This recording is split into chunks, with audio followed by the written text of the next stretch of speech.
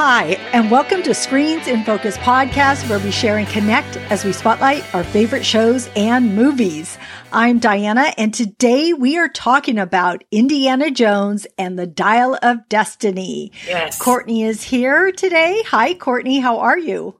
Hey. So excited to talk about this film.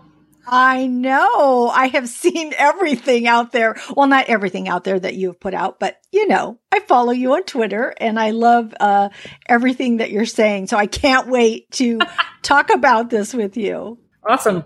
Let's do it. But I wanted to start off, of course, with our question of the day. And because Indiana Jones is such an adventure, the whole franchise and this whole movie, I was thinking I wanted to know, what is one of your favorite adventure movies besides Indiana Jones? I have several, many of which are included inside that franchise. But I was thinking about this question. I was like, what are some of the older films, like adventure films, that I absolutely loved? And like immediately thought of The Goonies. Like this was, the best movie ever made. Can I just say that? You can. Defined my my teen years because it came out in 1985, I think, and that's when I was in high school. I was a sophomore in high school, so of course I had to include The Goonies. But if we're fast forwarding to recently, I would say The Jungle Cruise with my boyfriend, The Rock. I didn't know that. Courtney. Oh, we go way back. That's another story. But and also Lost City, which I absolutely loved. That came out about a little bit more than a year ago, post-pandemic. And that pink pantsuit, that pink sequin pantsuit of Sandra Bullock's, I just can't even get over it. Like, it's so funny. And Channing Tatum, who I believe is a great comedic actor. Yes. How about you? Oh, gosh. Okay, so I also thought about Jungle Cruise because it happens to be a newer film that we saw. I really like it. I like it a lot. Is it my favorite? I don't know about that. I think Goonies is a great choice. I did think about like Pirates of the Caribbean. Oh, but it's a good one too. But an old one that just came to mind for me was Romancing the Stone. Oh, that's also a good. I forget about Jewel the Nile. Like that whole Joan Wilder. Yeah. Joan Wilder. So that was what, that was the one that popped out to me, but super good. They don't make them to me like they used to. And so no, they don't. There are not as many out there. So I love that we are talking about these now. And friends out there, I would love to know what your favorite adventure movie is. You can reach us on Twitter or Instagram at Screens in Focus and Threads. All social media links are on our website, screensinfocus.com, because we would love to hear from you and to know what your favorite adventure movie is. All right. So let's jump into Indiana Jones franchise. Let's start off with, because it spans since 1981. Mm-hmm. So I would love to know, what is your personal connection to the movies, or what special memories that you might have, or anything you want to bring up? Well, I will say the Indiana Jones franchise entire suite of movies always had for me like a signature gross out scene. Or like a few of them, right? Like the things that stick out are like the Nazi's face that melts away when he looks at the spirits that are coming out of the Ark of the Covenant, or like the huge millipede that slinks up the back of Kate Capshaw as they're trying to get through in Temple of Doom. And then I can't remember which one was this one. Was it Crystal Skulls, where also Nazis come and then they get consumed by all those bugs? Like they get like stuck on that little anthill, and they're those like killer fire ants, and like completely devour the carcass in like 2.5 seconds. All of those scenes to me are so quintessential. Like, well, excuse my language, but like fuck around and find out. Yeah. Right? Like don't do the thing that Indy's telling you not to do, and they always do, right? Like, right. Which is part of the delight. It is. And I just rewatched Indiana Jones Raiders of the Lost Ark. because I just wanted to rewatch the first one because it's been a little bit. Yeah. I would have loved to watch all of them right before we got together to talk about the latest one. I wasn't able to do it. I mean, I've seen them all and I've seen bits and parts of all of them again, but I really wanted to refresh my memory. So I'm so glad that you remembered those details as to which gross out scene matched which movie.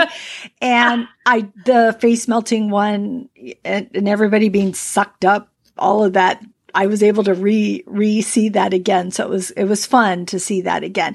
And it was interesting to see from 1981 to 2023, with the advances in technology and then, how far the films have come along and just all of that. It was just really fun to see it. And I, watched them as they came out, each film. And I just remember the earlier films, I would go to my sisters. This was, I think, before we had our kids, me and my husband, and we'd go to my sisters and we would just sit and watch these movies and really enjoy it. So they just have a really good memory. We loved watching these adventure films. So I just loved it. And I was very excited. We had both talked about this being one of our most anticipated films. And you had reminded me of it when we had talked about the trailers of films a while back. And so finally it's here and finally we get to see it. So I'm so happy about it. Yes. I do want to say one thing is that I just saw negative reviews on it and I hadn't seen that. I'd only seen that the critics had given it not so good reviews, but I had seen everything on Twitter and other places were positive. But just today, I saw some people, I think it was on Letterboxd. So I've also been seeing similar things. And I feel like this is one of those super polarizing movies where either you love it or you hate it. And I have not heard from anyone who is like, yeah, it was all right. It's either, oh my God, I loved it. It was a great romp, or dumbest movie I've ever seen, made no sense. Can't believe that they made it. It's so shocking to me. I almost feel like people want just something to say. Mm-hmm. That's what I'm feeling and we're going to get into this, all the reasons that we loved it. And I just can't see that many people saying this. It just boggles my mind. I don't get it. It really does. I know. I actually got into a heated debate with someone a couple days ago about this because they were a hater of it. Oh my God, why did they even make this movie? It came later. It's come on. Why? What are you expecting? Seriously. And they're like, oh my God, there were so many holes in the plot. And Harrison Ford, he's 80 and they're trying to show him as this action figure and blah, blah, blah. And I was like, but isn't it okay if this movie can just be an homage to the Indiana Jones series and the character and just give them that and just bring your suspension of belief in the places where it needs to be. This is not something that's going after Best Picture of the Year Academy Award. It's supposed to be a bookend to a really important cinematic series in film history. So just give it that. Yes, I totally 100% agree with you. And that's the way I think about it too. Oh my gosh. I know. All right. So I'm just going to briefly talk about the 4 movies just so everybody remembers. So Raiders of the Lost Ark was in 1981. It was set in 1936. We are introduced to Indiana Jones, who embarks on the quest to find the Ark of the Covenant before the Nazis who seek its power. Then in Indiana Jones and the Temple of Doom in 1984, Indy uncovers a sinister cult's plot involving stolen sacred stones and child slavery. And then in Indiana Jones and the Last Crusade, which was in 1989, Indy teams up with his father, Henry Jones Sr., to search for the Holy Grail while battling against a secret Nazi society. And of course, Sean Connery is introduced as Indy's father. I just love that, by the way. I just totally remember when that was happening. And I'm like, this is so cool. I know. And then Indiana Jones and the Kingdom of the Crystal Skull in 2008, set in the 1950s. Indy faces Soviet agents while on a quest for a crystal skull with mysterious powers. And of course, Marion Ravenwood returns and introduces Indy's son, Mutt Wilson, played by Shia LaBeouf. So, and I liked it. Okay. And my husband liked it. And I know that that was, poo-pooed upon too. Yeah. Yeah. I want to say, well, the Kingdom of the Crystal Skull was probably my least favorite movie of all of them. However, I do think that it had the most heart in it because of like him going and meeting his son and like, that whole sort of relationship and closing that gap. Right. Because I think that was one criticism that I did read about this latest one too, was that like, why you got to bring the character? Well, this is a spoiler alert. Why you got to bring Marion back at the end? I don't understand. And I was like, but that was one of the sweetest parts. I was like, literally shed a tear in the theater. I was like, oh my God, they still have this great chemistry. If they didn't bring her back, I would have been mad. Yeah, right. And then she thought that her role probably wasn't even as big as it should have been. And I agree. She should have been in it a little bit more toward the end there instead of just that last moment. That actually would have been a good plot twist, is if for some reason she ended up on the plane going back in time with them. And then it was them back in time together and like knowing that their son had died, right? Like decided to stay. Like that would have been a different way to write the ending, I suppose. Yeah. That would have been. See, nobody called me. Damn it. I know. What you need to make sure your numbers out there. All right. So, this whole franchise blends history and mythology and adventure that has just captivated us through the decade. It sparks our curiosity about the past and its hidden treasures. So are there any key elements or there's so much cultural significance. Mm-hmm. What stands out to you? Well, I love the connection between the holy relics because I feel like, I've talked about this before, like having been raised by parents who are very religious, and my mother like almost daily quotes Bible verses back to me. Like being able to see that crossover and the importance of these biblical relics in the course of history and the mythology that surrounds them, right? Like the Holy Grail being a carpenter's goblet. It would not have been this very gilded thing, right? That's part of the lore that you have to have studied and knew that Jesus was a carpenter, right? So knowing that and also believing that it had special powers that sort of transcended, the religious subtext of it, the spiritual subtext. So I love that. And then also how that extends into like the Knights of the Templar and them over the years protecting that bloodline, of Jesus. And like, I'm super intrigued by the alternate. We didn't even talk about like, sorry, I just reminded myself of the Da Vinci Code, right? Which is another adventure movie that I absolutely loved.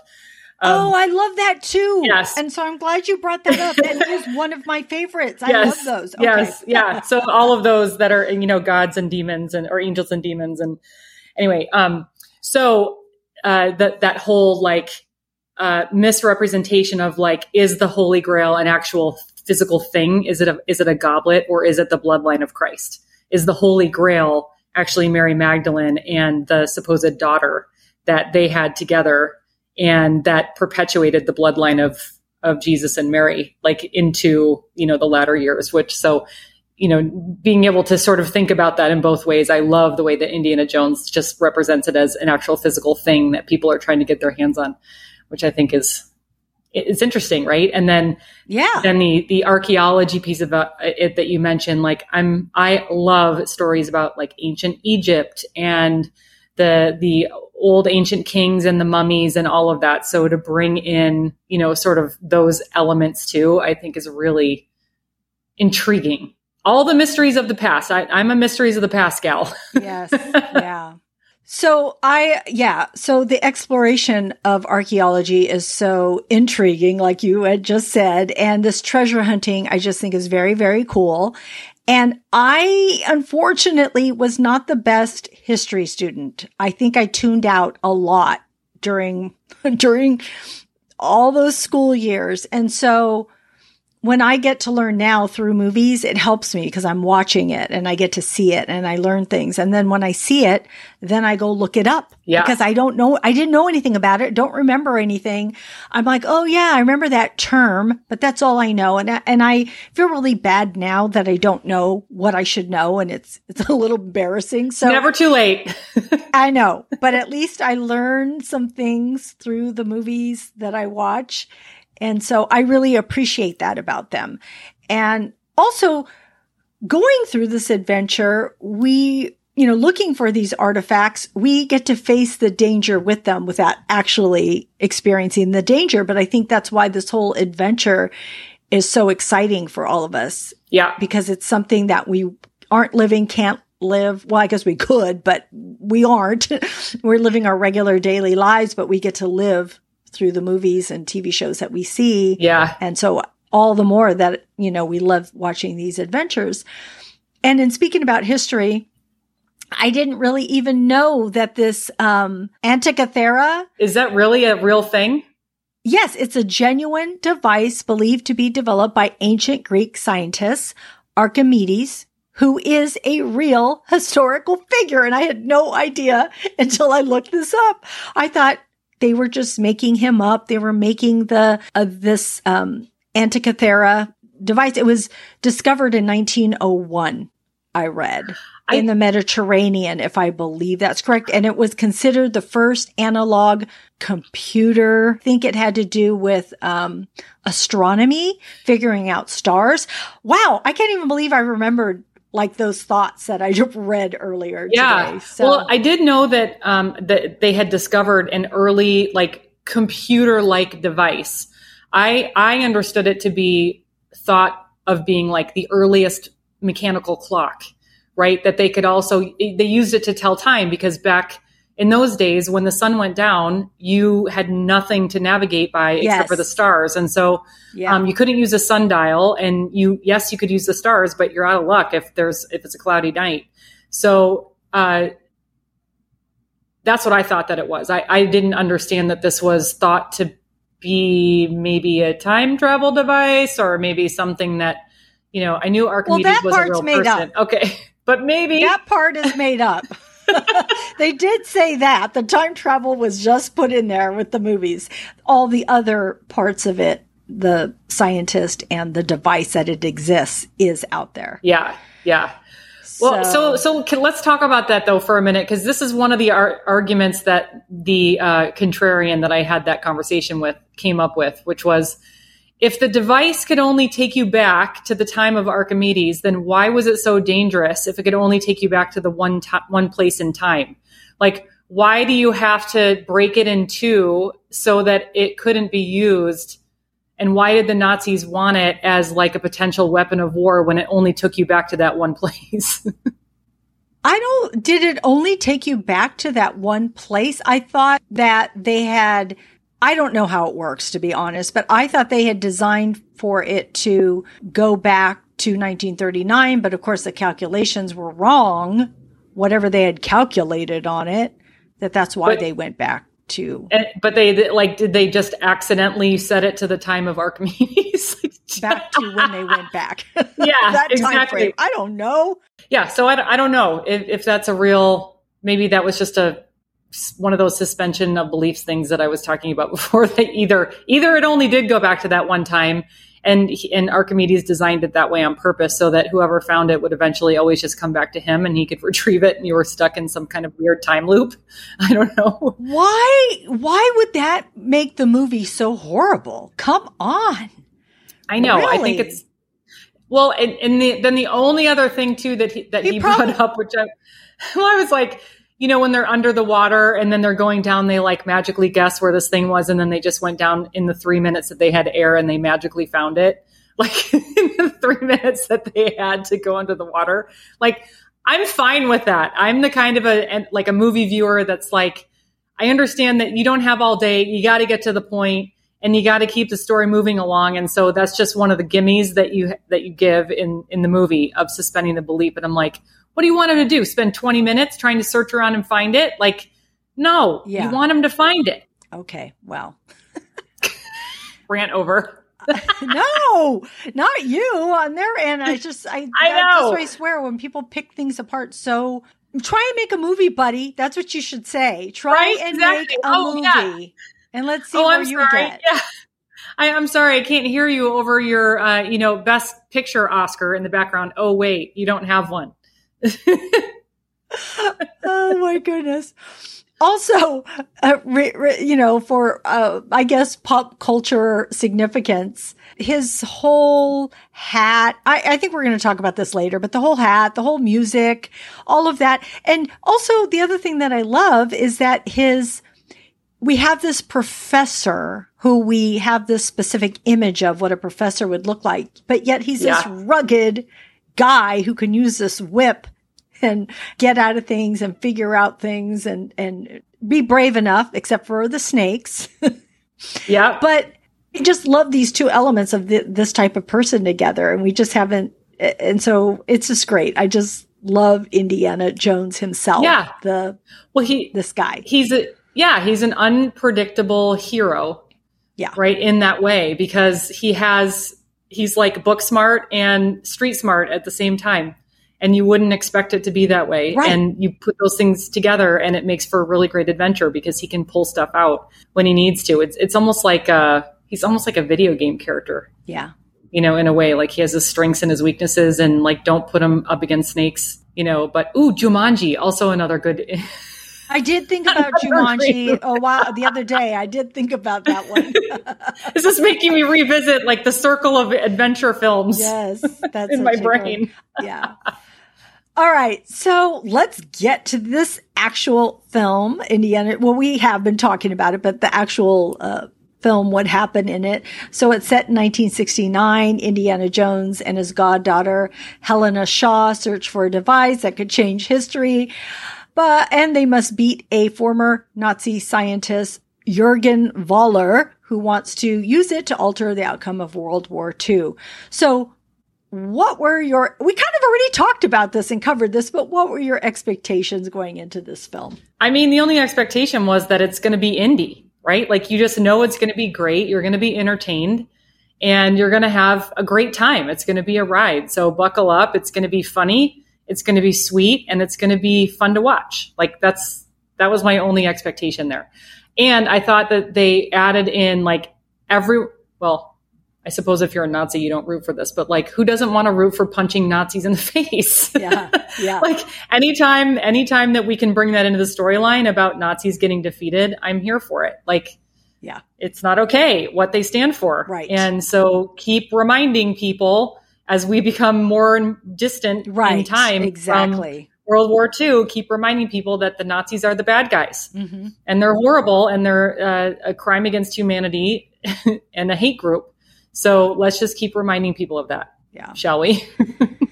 Yeah, I was super excited for this to come out again because the other films had been so good and because we knew we would be in for an adventure. We had talked, initially it comes out with the reviews that we had talked about that weren't so positive, but I'm like, people say that and the movies can still be really great. People can love it. Audiences can love it. And again, that is what I saw after watching this. I saw a lot of positive reviews from people, which I love that. And it's the movie that we need right now, by the way, which is the beginning of a lot of movies that we need like this right now, which is a swing of the pendulum away from the serious and dark and toward the lightness and the light of comedy, adventure, escapism. What, movie making, I think and I say heyday. When I think of movie making heyday, it's probably every single decade, but like little snippets of every single decade. For me, my mind goes back to the 80s. Which is like the way that Hollywood can answer back to really dark times is by creating these films that help us escape it and remind us of our humanity. Exactly. Like, don't forget, this is who we are. Okay, we could get into a whole nother conversation because I was going to say I just love the 80s. There's a lot of great movies. I know we now can do so much more with CGI and just the way things are filmed and everything looks so much more beautiful. But the topics and I don't know. There was a lot, of course, 80s movies that weren't that good or very dated, but there are some really good ones in there too. I want to stay on this movie and not get sidetracked. So yes, what did you love about Indiana Jones and the Dial of Destiny? What did you love about it so much? I loved the style of the way the movie was made, because I know that Steven Spielberg was not the director of this. And that made a lot of people mad. I loved, this is part of what I was talking about earlier, is like the homage to the film series, which is, it was made very 80s style. So there's an underlying music track to the entire movie, which, if anyone listening out there has ever been to Disneyland or Disney World, and they know the secret sauce of making people feel like they're constantly escaping something, which is having an underlying music track. There's music playing everywhere when you're walking around Disneyland, and this movie was no different. And that it was lent the brilliance of John Williams in his score was just took you to another place. Mm-hmm. I mean, you were right there along with these characters and felt the emotions, because there's no silent parts, right?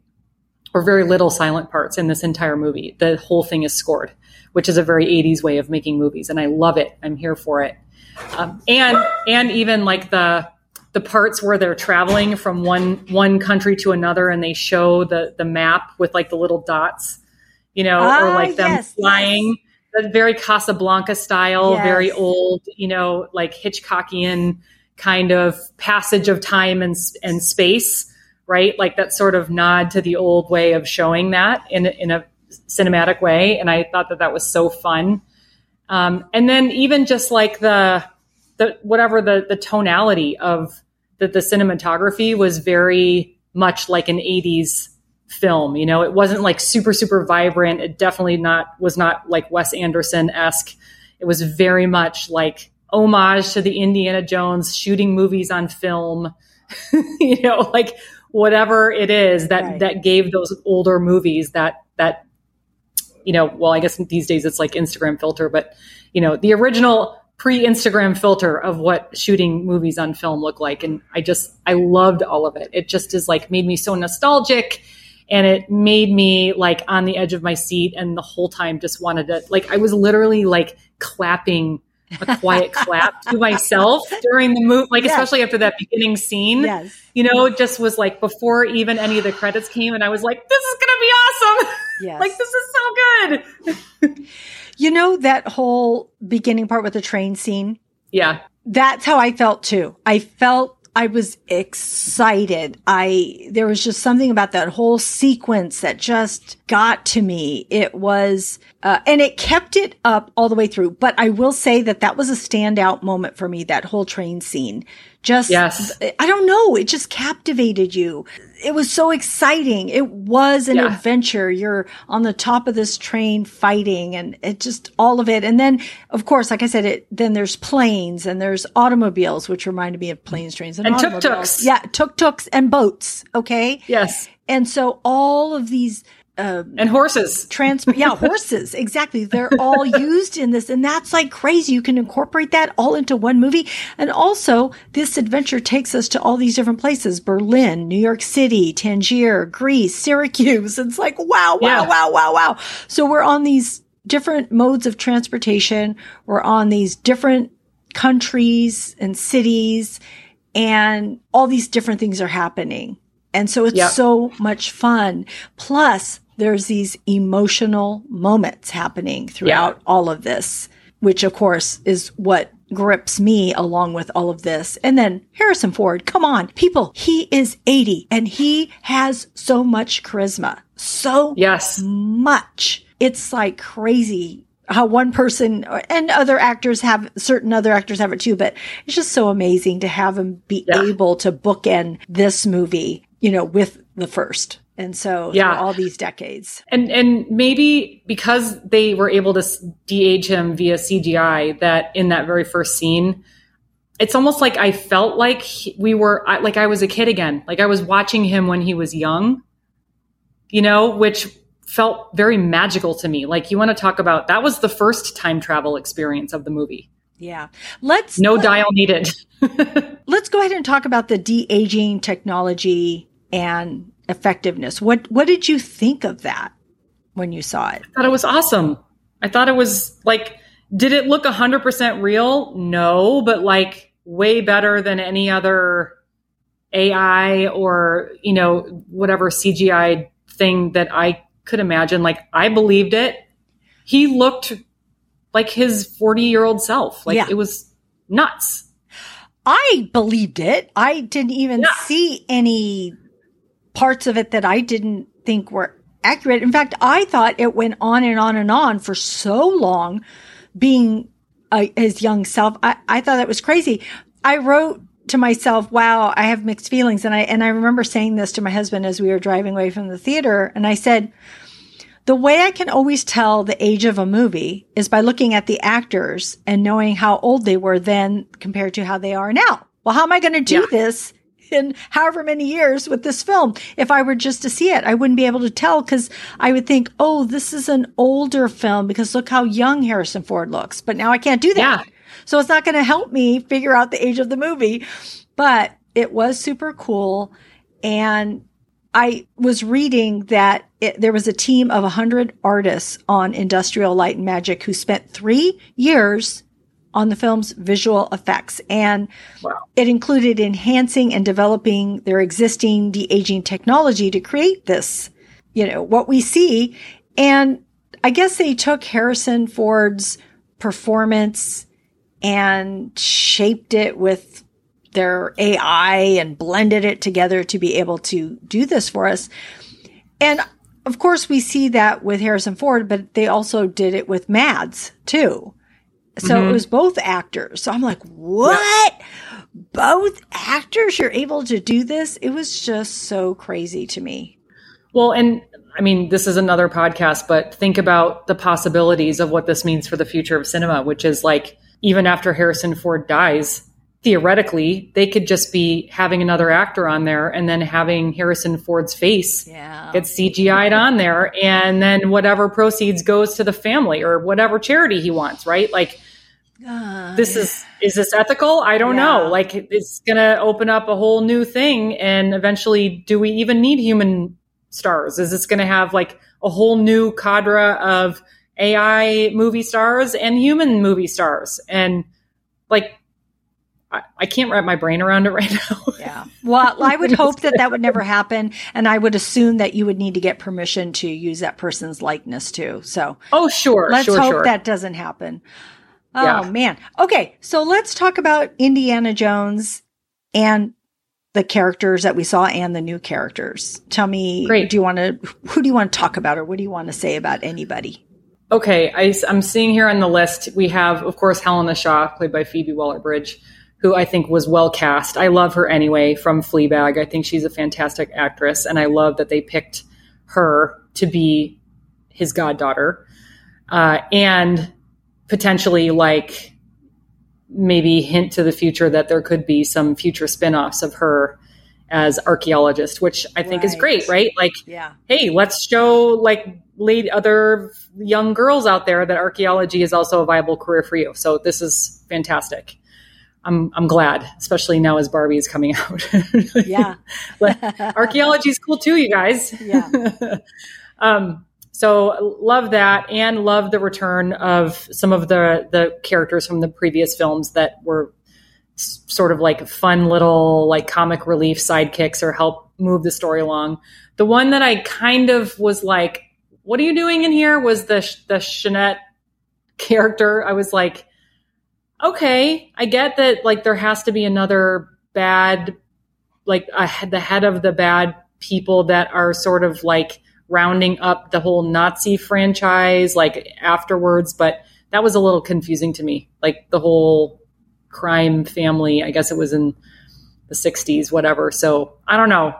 Make it make sense to me. Shanette Renee Wilson, who played Mason, who was the FBI or CIA, whatever government, I think they had a different track. I think that they wanted this device for their own reasons, because my feeling was that she was helping them because they think he's a or he was hired, right, to work for NASA. So he was actually sort of had his own motives. I'm talking about Jurgen Voller, who's played by Mads Mikkelsen. Yeah. I think he was just working as a NASA scientist with them. So I don't think that they knew about his Nazi background. And that he wanted it for himself and what he was going to do with it. But what I wanted to say about her, I liked her. I liked her vibe. She seemed to second guess things. And I thought she was going to become an ally of Indy, but they killed her off. And I also read that the way they had killed her off, she had a problem with, and she spoke to the director about it, and he changed it. Because he interesting. He understood and heard what she had to say about it, so they changed it. So what it was before, I don't know, but there was something about her that struck me as that I liked her, and I thought, she's gonna work in their favor, and it didn't end up that way. So I was a little disappointed by her role not being expanded. I hear what you're saying, and I feel like, I guess if there's only one criticism, there was a missed opportunity there for, I'm talking about future franchise movies, for like, she was a great, like a Foxy Brown character, right? Yeah. Like, you got the great hair going on, you got like the sassy, no nonsense, like, and also like very professional, like police authority person, right? Like someone in a position of power. Like that would have been a cool partner for Phoebe Waller-Bridge's character, right? Exactly. Like what a cool double duo of like ladies who know about history and someone that has the authority and power to make it happen and go through a red tape to be able to have access to that. Like, that's a bummer. Yeah, that is a bummer. Yeah. I also want to say about Helena Shaw, her role. I would say for me, that probably was the only role. I thought she was great in that, playing that part. But I feel like she switched at some part. Like, I kept thinking, why is she so, letting... Anti-God uncle? Well, yeah. Yes, exactly. Anti-uncle or godfather, whatever it is. It's like, why are you against Indy here? What are you doing? And what is happening? I mean, she was out for herself or her. I know she was trying to help that kid too. I understand that, but why didn't she say that? I don't know. There was something missing in her character for me for a while. Yeah. But then when she kind of changed and started to have conversations with Indy, then she switched to a different path, which I appreciated, but I thought that was a little bit of a bumpy ride in her character. So, yeah. Well, they didn't make the stakes high enough to explain why she was acting the way that she was, right? Like if it would have been like, if you don't get this thing for us, then we're going to kill him or like take a finger off for every hour that you're late or whatever. Exactly. Right. Like that would have increased the stakes, but I feel like it was just a little bit like, I don't know why. Like you said, it seemed a little schizophrenic in a way. Like, why are you playing both sides? And maybe you could express a little bit more loyalty towards your Father. Yes. And like, why are you so hell bent on getting this thing for yourself? And we get that, like, you're the hard ass, like everyone deserves it. It's the free market. This is capitalism, whatever that line was, which I thought was kind of funny, but yeah, I would agree. So, This is, I love this conversation, by the way, because now you're making me think like, wow, maybe the thing I loved about the whole movie was just the fact that it was this great, like, homage and it was all just the Indiana Jones character. And I just like looking at that whole thing, but maybe the story was kind of full of holes. It was, but who cares? I mean, who cares? Exactly. It was, but who cares? That's my review. It still worked. It still worked.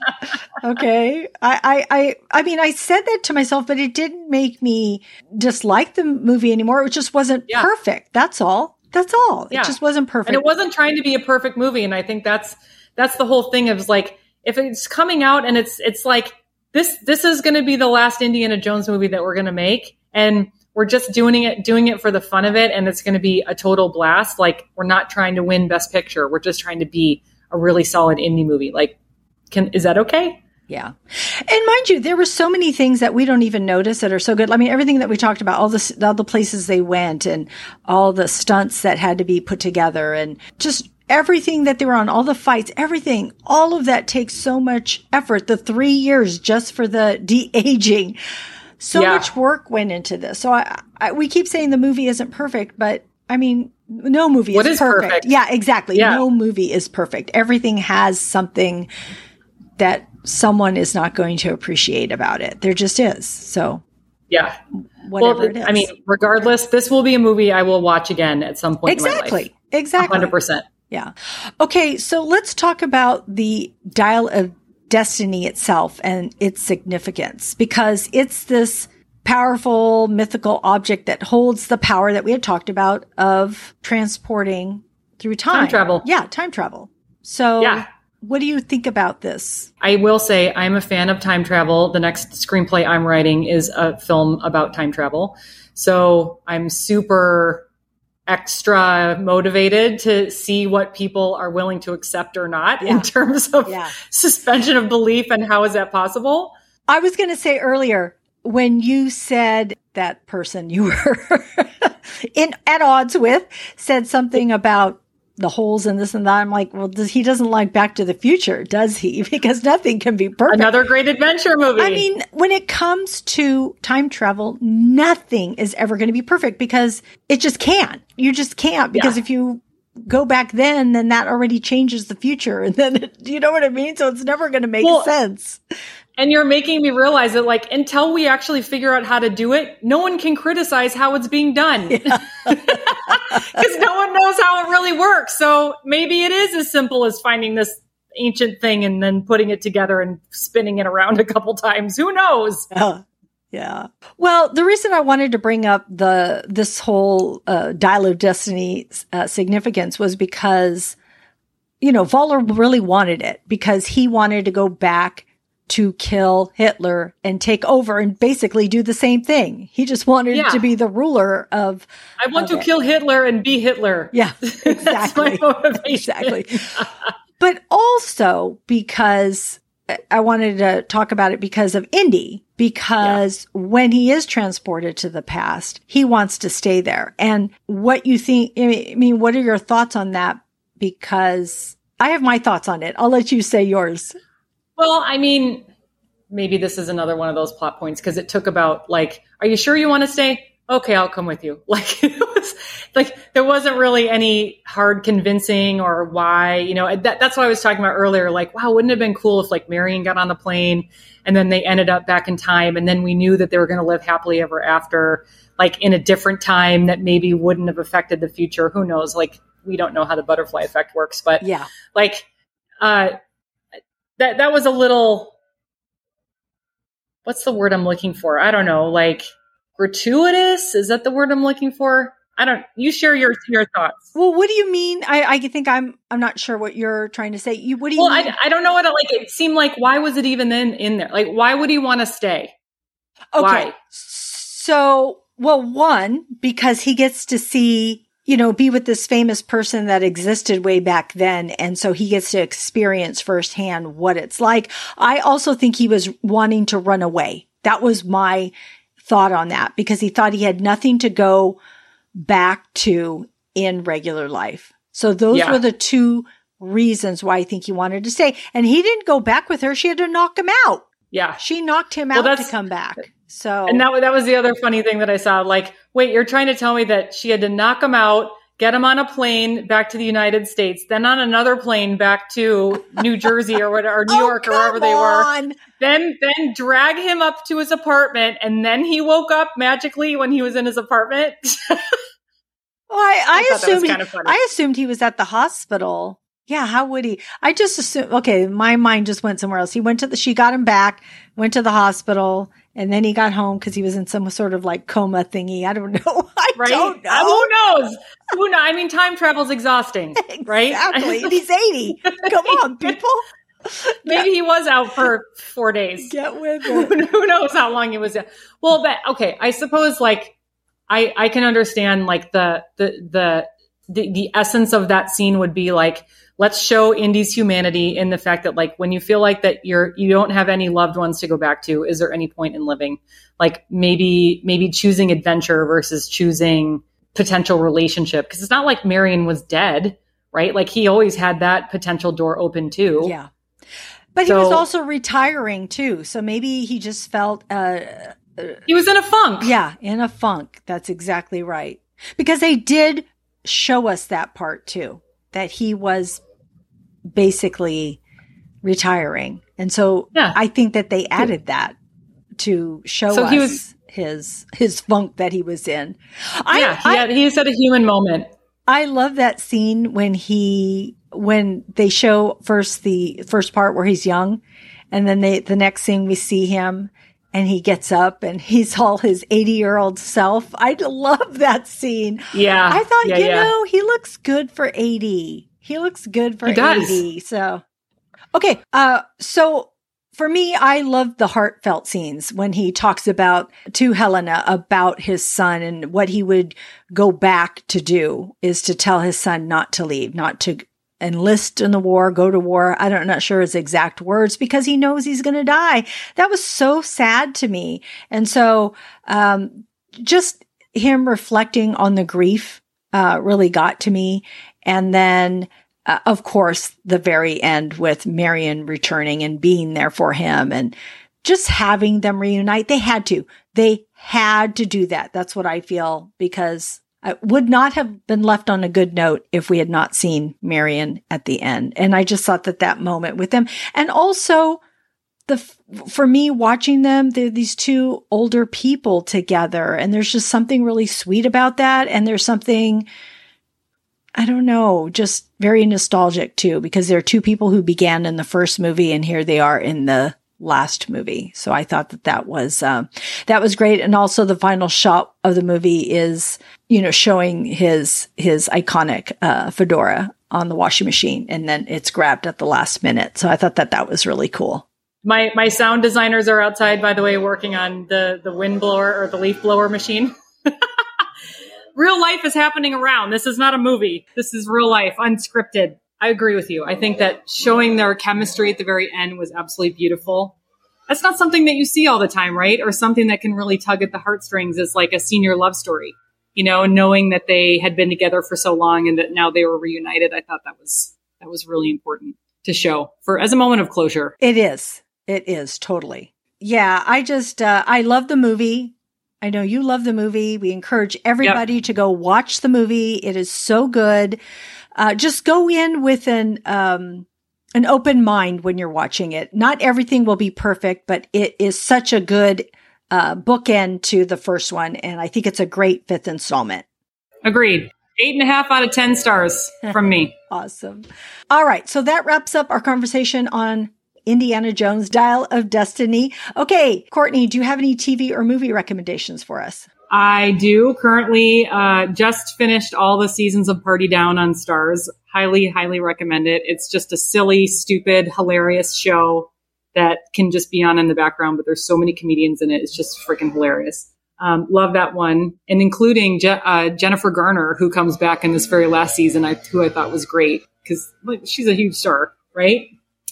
Loving Hijack.